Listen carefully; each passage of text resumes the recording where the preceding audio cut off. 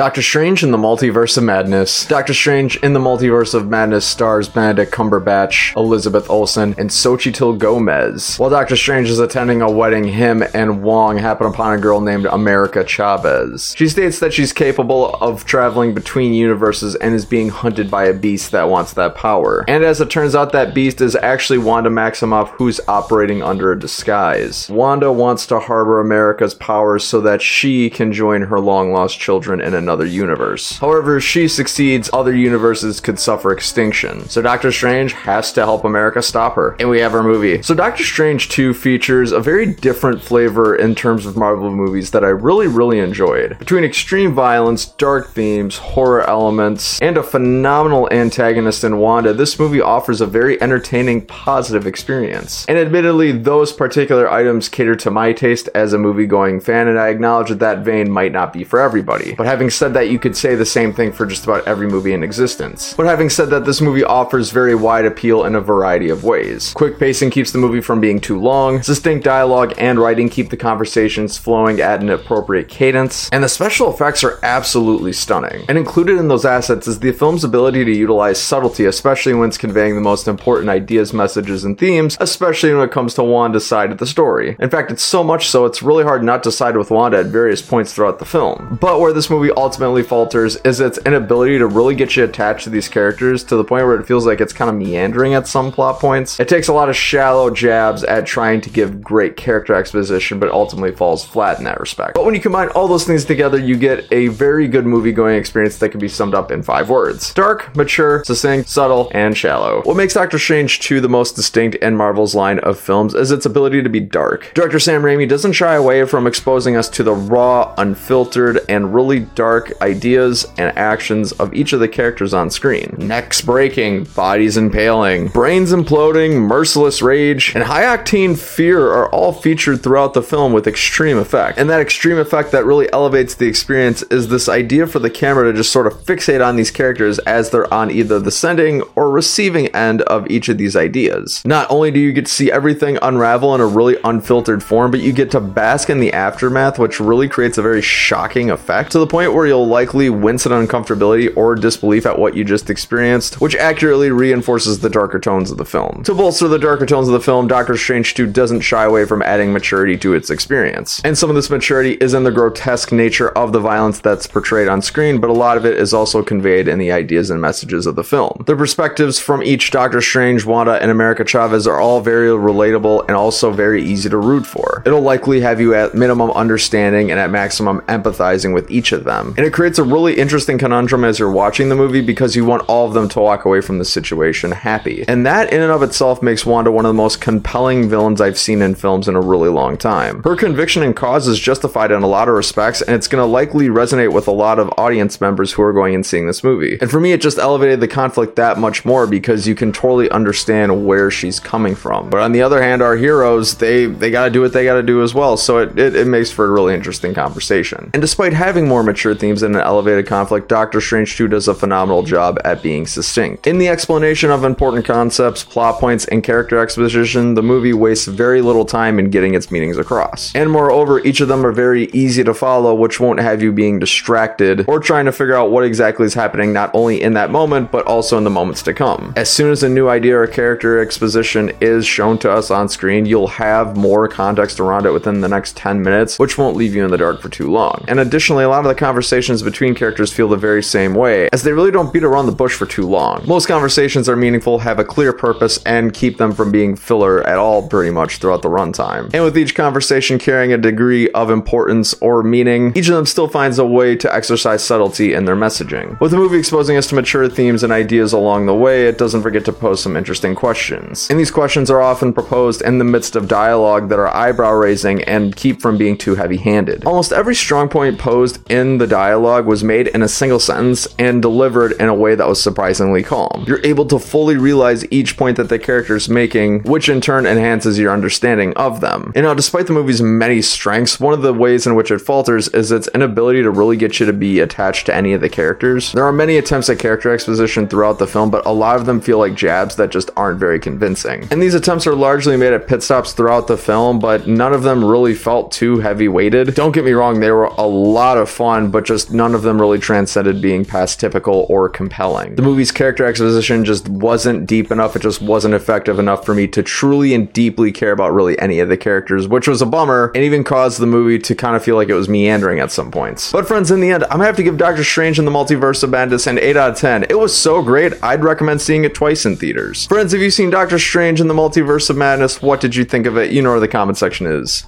Let me know. Thanks so much for watching another Bankrupt Hippo movie review. If you like this, click right here if you'd like to see more. I've been Bryson. Until next time, have a great day.